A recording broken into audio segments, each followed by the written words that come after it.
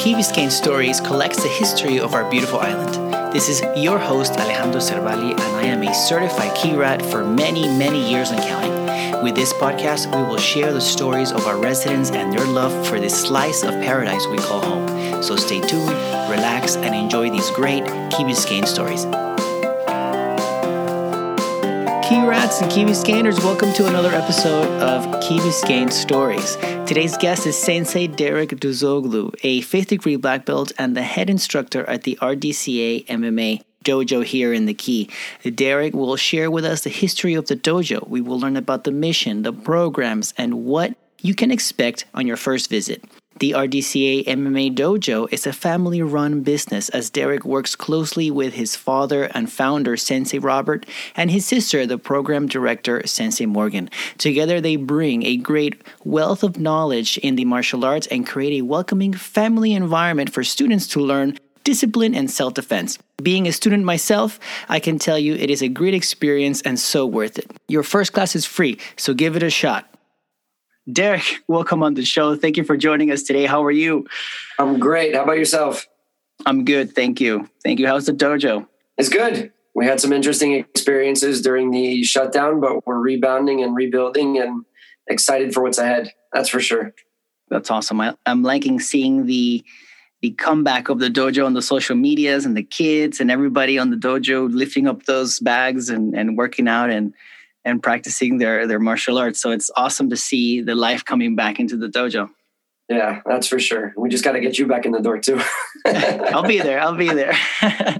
So before we jump into the dojo, let's get to know you for those that don't know you. So where you guys are originally from? Are you guys local? Were you born in the Key? No, I've been here most of my life. I was born in New York City in Manhattan and grew up in New Jersey until I was about 13. And then we moved to Key Biscayne, came in 1996. So we're coming up on 25 years here in the Key, which has been awesome. And one of the big things that became a part of my childhood and eventually a career was the opening of the dojo, the karate school, which was my father's passion. He's been doing the martial arts for 50 years now, which it's funny because we were putting a timeline together the other day as we're redoing some of our material in our notebook and our website. So I sat down and I said, Dad, let's put together a timeline with all the information, who you've trained with, what styles you've encompassed and everything. And we finished it and we took a look and we're like, holy cow, there's a lot here. And it was neat because when we moved here, that became his full-time job, his full-time passion. And we opened the doors where we currently are back in 96. So this past April, we passed our 24-year anniversary. And obviously April 2021 is going to be quarter century. So we're excited about that. Wow, that calls for a party. Yeah, absolutely. Hopefully no masks. Hopefully no masks. Maybe a family day. Yeah, there you go. Cool. So what are some of those people Sensei has trained with? Oh my gosh. So beginning in the timeline, this was really cool because there was even some things that I really didn't know. He started on his high school wrestling team when he was 14. And then from there kind of transitioned into many different styles. And it was interesting because MMA is an evolution that's happened within the past 20, 25 years. Sensei's always dabbled. So when I say Sensei, I mean Sensei Robert, my father. And aside from the wrestling, his first formal martial arts education was in Kung Fu and Aikido. And that lasted 11 years. And he received his black sash in Kung Fu and his black belt in Aikido. And then when he went away to college, that's when he started mixing with the karate, with the judo. He's trained Kyokushin and Hisardut, which is an Israeli style here in Miami. He's trained Kali and Jeet Kune Do with Danny Inosanto, which was Bruce Lee's #1 training partner. Currently doing a lot of Eskrima and Filipino martial arts with Apollo Ladra, who's down here in South Florida. So, I mean, it's a very extensive list, but those are some of the more prominent names. And again, Sensei's always been of the mind that, I'll learn one style, but I love to mix and match because some things are more applicable than others. And, in self-defense scenarios in general, very, very important to be well-rounded. And that's one of the approaches that he's taken and one of the things that we've implemented here based on his experience. Awesome. So that's awesome. And I'm glad that you guys took the time to put that timeline together. Is the plan to showcase it in the dojo or? Yeah. So one of the things that we want to do is we have notebooks that we provide to all of our students. And it's kind of like, I guess you could say a user's manual for the dojo. Talks a little bit about the etiquette when you come in the dojo, what the procedures are, the formality, a little bit of history. And up until now, we really haven't had anything that has depicted the extent of Sensei's experience in the martial arts. We've always talked about it and the students are somewhat familiar, but we thought it would be a great idea to have a simplified version of that in a timeline, that has like 15, 20 different points. And that's actually going to become part of the new notebooks that we're developing for 2021. It's also going to be integrated into the website. So everybody loves a little history. And it's obviously important because it describes where we are now, how we got here. And then there is the potential to maybe have a cool graphic on the wall so that when people come in, we have a lot of artwork. We have a lot of pictures here in the dojo. And so just another element to kind of showcase our history, but not so much visual in the sense that it's pictures, but in a nice graphic style. So yeah, I think it's probably going to make it on the walls at some point or another. Awesome. And before we continue on the dojo, you went to right? I did. I studied from 2001 to 2006. Was Gables High School before that. I did the IB program, and then I jumped into mechanical engineering at And I was fortunate enough to be able to do a 5-year master's program, which was great, which I applied for my junior year. And then my senior year, I started taking grad level classes, and I was actually able to cut off a year from the normal master's program and get my master's degree in 5 instead of 6 years, which was a great accomplishment. I'm really, really happy and proud of that one. It's intense. That's quite a program. It was. Congrats. It was. Sleeping on the library floor during in between tests. And it was interesting. I believe it. And one of the outputs of that engineering program was a lot of work in resiliency and going green. I remember. Yes. My first job out of college was actually with a local yacht manufacturer, which was Bertram Yacht. They were a staple of South Florida, and I was with them for about 3 years. And then that was right at around the time the economy decided to turn around and go home. And I lost my job, which was kind of a blessing in disguise because it spurred me to really think about, what I'm passionate about. And that kind of led into the sustainability and the resilience, and had kind of been doing that for the last 15 years on the side. So it's been some interesting stuff as well. Awesome. Yep. So now let's dive into the dojo now. Let's do it. You guys opened it up when you guys came from New York. It's Sensei of your dad, Sensei Robert's passion, which obviously the family shares, which is beautiful to see a family-run operation, and it goes beyond into the students and everything. So it's nice to see the family dynamic. Oh, for those that don't know, I have been part of the dojo for a very, very long time. I think you pulled out my card. No, my card. Did. What was it? 22 years? Yep. You've been a student almost as long as the dojo's been open, which is incredible. Which is awesome. Yeah, it is amazing. Awesome. That's why I know a lot about the dojo. But I'm going to, of course, let Derek share most of the stuff. But so you guys opened it up. I remember I didn't start when it was as big as it is now, right? You guys had a smaller space. Yes, correct. Before you guys expanded. Yeah, so we opened the doors, like I said, in April of 96. And after about 2 years, we kind of started to maximize our capacity. And for those of you that have been to the school, if you ever want to come and visit, you'll notice that in the middle of our mat, there's a column. That column actually used to be a wall. And we were on one side for close to 2 years. And then when we first moved into the space next to us had been vacant since we had moved in. And, luckily it was available and we had expanded. And interestingly enough, the same time that we expanded the physical location of the Key Biscayne Dojo, we also opened up a school in Coconut Grove, which we had for close to 15 years.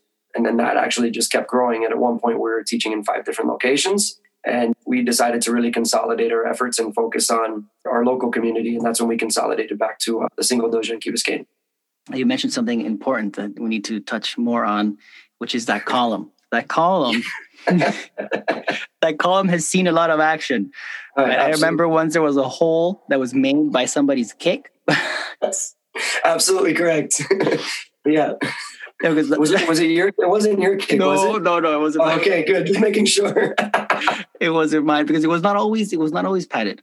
No, it wasn't. I'm glad you mentioned that because funnily enough, we were looking through old pictures the other day, and I had actually forgotten that we didn't have it padded at one point. And all it was some structural wood and some drywall, and that was it.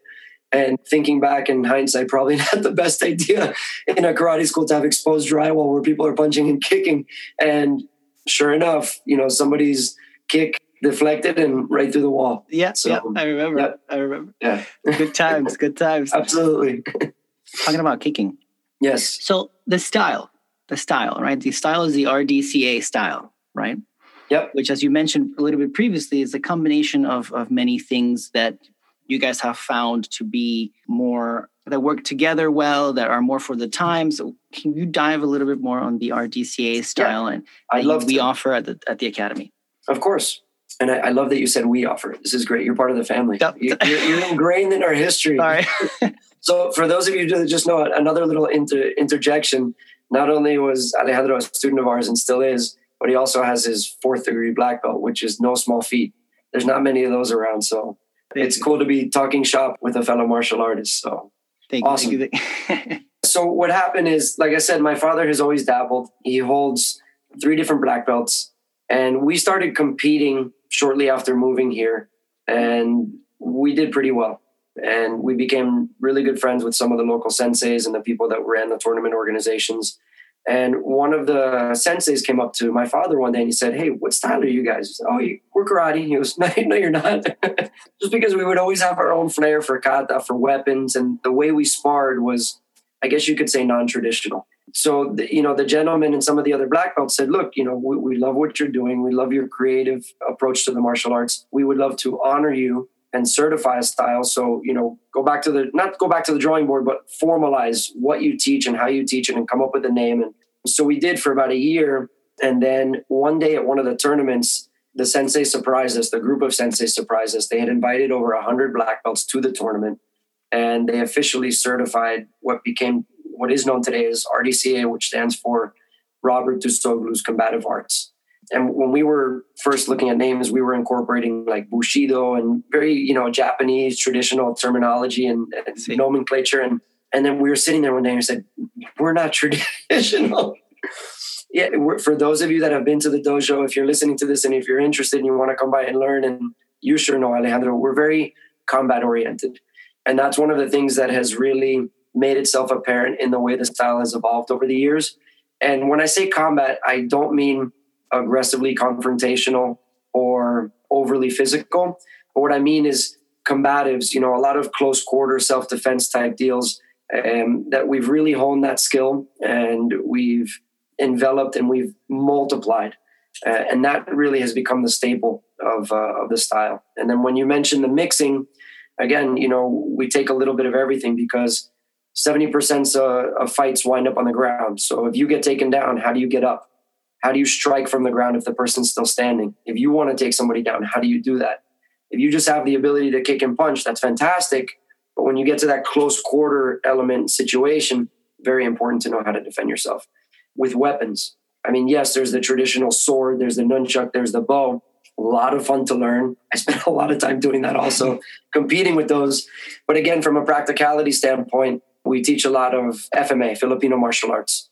In particular, the long stick, which is about 2 feet long, and the knife. And one of the reasons being is because a lot of the flow patterns, a lot of the movements are the same with the stick as they are with the knife. So the kids, we start off with the stick, and then when they become more advanced and older, we transition to the knife. And the other beautiful thing is that the stick is such a common geometry. You could be walking on the street and find a branch, and the motions apply, the strikes apply. You're not going to be walking and find a pair of nunchucks on the street. So, it may be a piece of a fence. It may be a leg of a chair. It may be a branch from a tree. Uh-huh. You grab it. You have the ability. So there's the common applicability that makes it so beautiful. And that's really the approach that we've taken with the creation of RDCA. This was 1997, which the certification happened, up until today. So, yeah, that's been the evolution and mixing and matching and trial and error. And you're a big testament to that because you know how many times the curriculum has changed over the past 22 years. Which is interesting. And yeah. I think a key part of the dojo, because that means that you guys are always trying to perfect, trying to improve, trying to add, try to tweak more effective technique to teach the students. Absolutely. Absolutely. Right? It's like a living curriculum. It is. And that's one of the reasons, we've had big discussions about posting curriculum and putting this and this and this. At the end of the day, 2 weeks ago by, we're like, you know what? I don't like that combination. Let's change it. Or, hey, if we did this to this technique, it would be much better. So yeah, we're constantly pushing the envelope. We're always updating. And the incredible thing is, I've been doing this for close to 30 years and every week I learn something new and it's really incredible. And I'm sure you attest to the same. Every time you walk in the door, it could be a little variation of something that you never even thought of, or somebody looks at differently and you catch. And that's one of the things I love about teaching. Like, as many times as I've taught a technique, I could have a white belt that's come in here and been for 2 days. And with a fresh set of eyes, I say, well, why can't we do it like this? And we're like, that's a great point. So yeah, definitely interesting.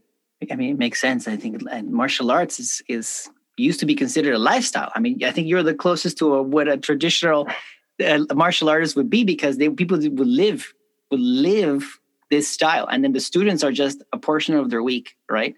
So you're living it. And I mean, what was it back in the day? In order for you to be accepted to a dojo, you needed to wait outside until you were allowed in. And then if you were allowed in, you could only clean for like so much. And then if you ever get trained, you only get to learn how to like punch for like years, like an intense process. And absolutely. Yeah, a little different now. Here, sign up with the app, come in with it for a free class. Right. So I know you guys structure the month, you guys, Tuesdays are more curriculum, Thursdays are more of the fighting, but then also you do jiu-jitsu, you do a little bit. How is that? What can we expect during a month? Great question. So when you look at the structure, a lot of the format that we've chosen in scheduling the events that we teach, the curriculum that we teach, is all geared towards preparing the students for success during their test. And we have a really wide range of information that goes from stand-up striking to close quarter self-defense to takedowns to ground combat to weapons to positions. And because there's so much, we have really streamlined our schedule and we rotate on a 3-week basis. So basically, let's say, for example, you're a student that comes in Monday, Wednesday. The first Monday, Wednesday, you're doing 2 subjects. The second week you come in, 2 new subjects. The third week you come in, 2 new subjects. And then it repeats again. And then the other big thing is that there's a huge overlap with those subjects. So for example, the first Monday is everything related to RDCA. So all the basics, your stances, your drills, your positions, everything that's core curriculum. Then the following day would be weapons. And there's a bit of an overlap because you have positions, you have footwork and movement. So each one of those sections has an overlap, which is good because instead of seeing it once every 3 weeks, you're seeing it 2, 3, 4 times. And then the other thing that you had mentioned is we typically do technical the first day of the week. And then the second day of the week, you come in as more application. And application could be self-defense. So like if we work on certain punches on the first day of the week, when you come in the second day, you're like, okay, how do we defend against those punches? What are my options? How do I properly block? If I want to block and then counter, how do I do that? If I want to block and control the person, either grabbing the arm or controlling some part of their body, what's the functionality behind that? If I need to take down, if I need to create space, if I need to yell for help, if there's multiple attackers. So that's one, the self-defense oriented side. And then of course we have the actual sparring.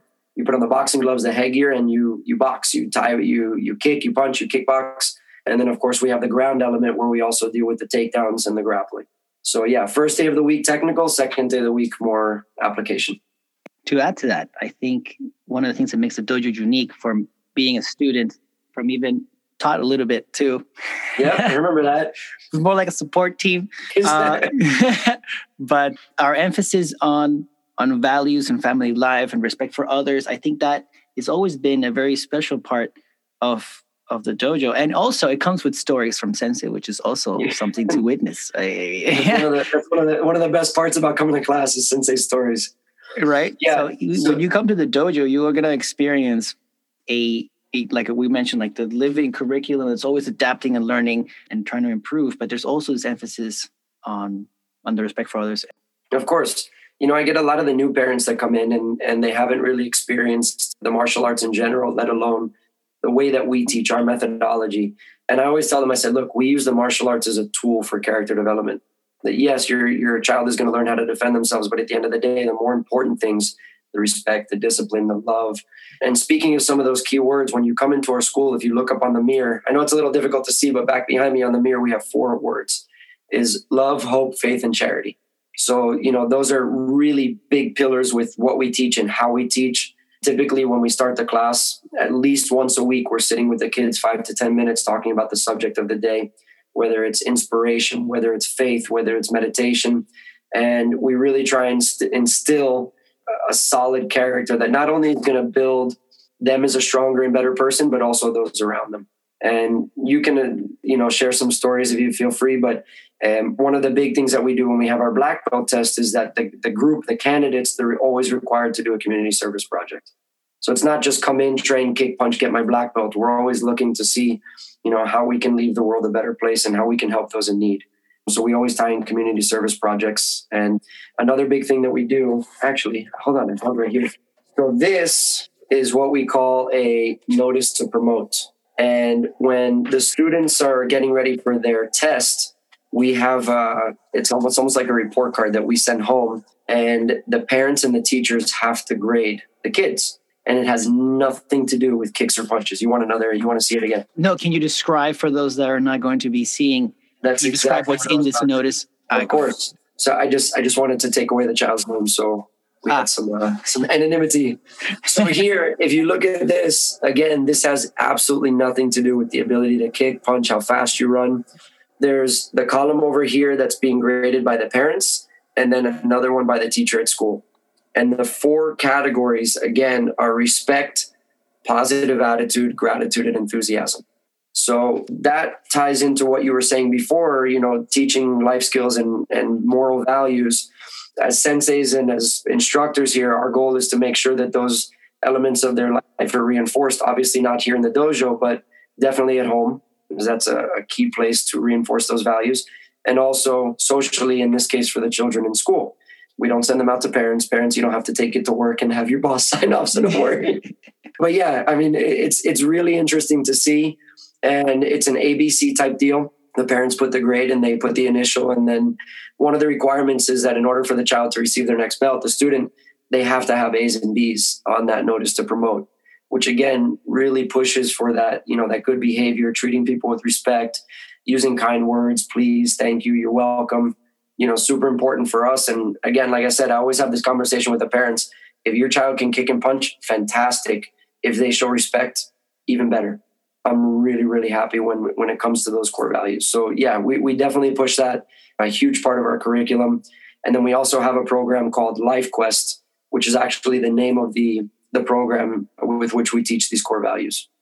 I would even say that it's a big difference compared to other academies. I haven't been to many, and to add to that, I would say it's even more connected to the way martial arts were taught back in the day, because respect was essential. I don't see anyone back in traditional feudal Japan getting into a dojo without respecting their master, right? Or without, oh my gosh. I don't see them even being looked at, right? So, correct. And luckily, I haven't really gotten into a fight because I've learned how to avoid them. Like I remember putting my hands up between some dude. I'm like, no, stop. I'm not going to fight you, man. That's the best thing you can do. Yeah, because it's going to hurt anyways, right? So, yep. And it was outside of my building too, in my house here in the Key. It's great. Oh, jeez. But, luckily I haven't had, I haven't had to like get into a fight because I've avoided them. But the respect for others and the set of values that we learn, those will be more useful in my day-to-day. Like when I go to the office, when I interact with other people, when I meet new people, those are the things that are also going to go beyond. I'm not going to go to the office and go to hand-to-hand combat with someone every day, but no, of course not. Right? So those values, hope, love, faith, are even more transcendent, I guess, in our day-to-day. Yep. And like you said, I think, really teaching and instilling those helps you to avoid a physical confrontation, like you said. Exactly. I mean, the punching and the kicking is the last resort. And we constantly tell the students, look, the first thing you need to use is this. And then your second weapon is your words. Because a lot of the times, if you put your ego aside, you can really diffuse the situation with some kind words and say, hey, look, I'm sorry, stop. I don't want any trouble, and just walk away. And there's no need to, puff your chest and get all upset and try and be the bigger, stronger person, because at the end of the day, when you get into a physical confrontation, nobody wins. Even if you come out, winning the fight, because you fought, you didn't win. So any chance that you can avoid, best thing you can do. Absolutely. I think it's a great balance of the martial arts and the respect for others and the values. I've been to dojos and say, today we're going to learn how to kill. I'm almost like, what? What? No. I'll see you later. Yeah. There's crazy stuff out there. So one of the funnest parts of the dojo for me is the black belt test. I thought you were going to say karate. I thought you were going to say karate dodgeball. Well, yeah, that too. Karate dodgeball, yes. Karate dodgeball, it's fun. It's fun. Yeah. Let's dive into that. What is karate dodgeball? So I'm glad you asked.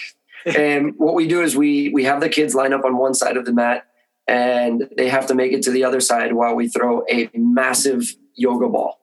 And it's hilarious because no matter what we're teaching in class, the second you say, guys, line up for karate dodgeball, the kids go nuts. They love it.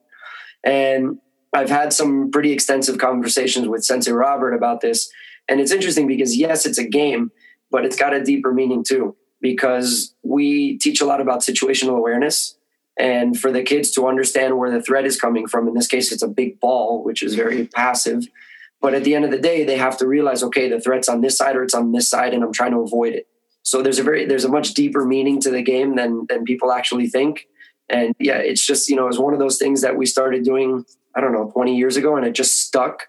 And we've tried other games at the end of the class just for variety. And the kids say, no, we want karate dodgeball. That's what they like. So we said, okay, fine. And that's like the go-to game at the end of class. It is super fun. Yeah. Even for adults. It happens for the adults. If you're interested in that, in the adult class, sometimes you get a little treat of karate dodgeball. Absolutely. So you were saying about the black belt test. Yes. So one of my favorite things to talk about. So go ahead, please. So obviously there's a tier system of belts, and there's tests in between. But the culmination, of course, is the black belt test. And in the dojo, it's not just a one-day thing. In some dojos, they make you fight someone that is, no, this is a whole, borrowing from the name, life quest experience. Yeah, exactly. Right? So can you walk us through what to expect during a black belt test and that season? I'm going to call it the season. It's a great way to put it because it tends to be seasonal because we really only have one black belt test a year. And then the whole concept behind the black belt test for us is to create this memorable experience. So by the time you finish and you graduate and you have that black belt tied around your waist, you go, holy cow, look what I just accomplished. And we've been involved with the martial arts and different testing procedures. And the whole goal was to create this amazing experience. And what we did is years ago, we started doing these mini events on the beach because we're in Key Biscayne, we're on an island. We say, okay, let's take advantage. So we started doing mini parts of tests or events on the beach. And we said, hey, this is great.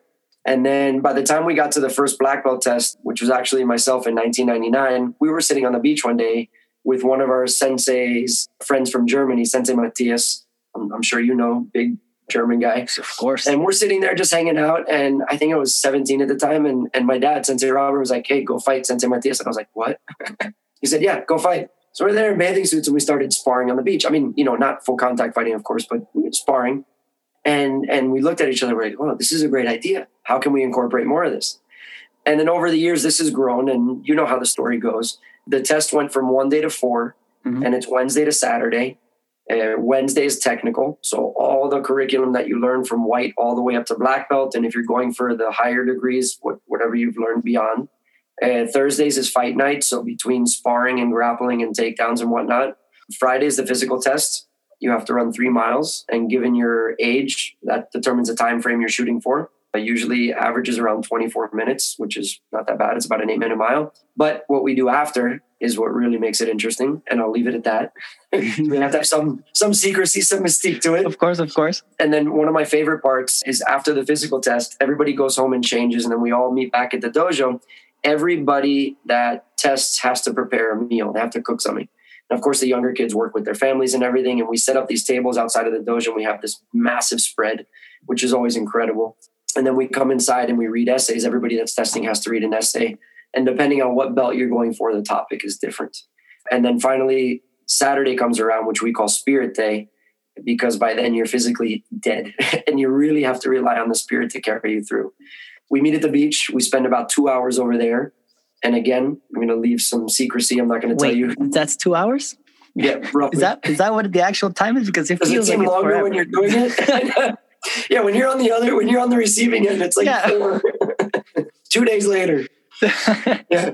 And then after a couple of hours at the beach, we come back to the dojo and the candidates do their demos, they do the board breaking, and then we have the belt ceremony.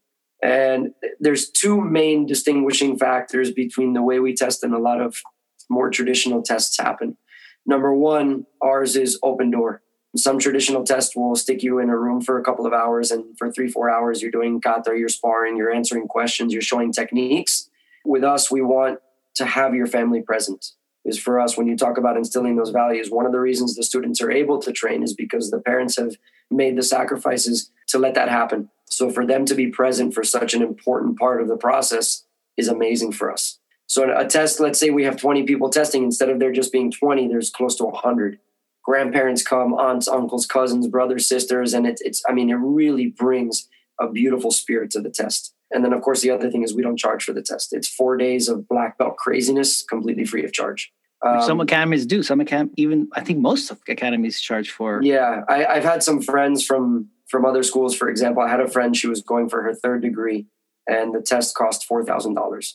Insane. And I know. And all it was 3 hours in a room with some high-ranking instructors, which is okay. I mean, traditionally, that's how a lot of the schools operate, and there's absolutely nothing wrong with that.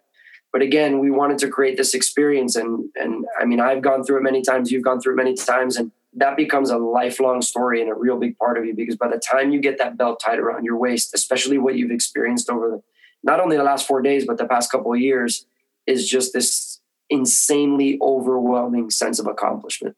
To know that you truly worked your butt off, and nobody can take that away from you. You wholeheartedly earned that belt. And that's the goal. That's the goal. It's a beautiful experience. I mean, I have not participated. I was not testing, and I have flown down from when I was in college just to participate in that moment. It's like, when is that? I would call the dojo, when is the black belt test? So that I coordinate my next visit to the black. No, Mom, I'm going to come back next month because that is the same weekend of the black belt test. So it is quite the experience to be part of. And it's also open for other students to see, right? Absolutely. That's also cool. So it allows the younger students to see, this is a great experience. This is what's to come. It gives them an idea, something to hope for, something to be like, I want that. Yeah, of course, a motivation.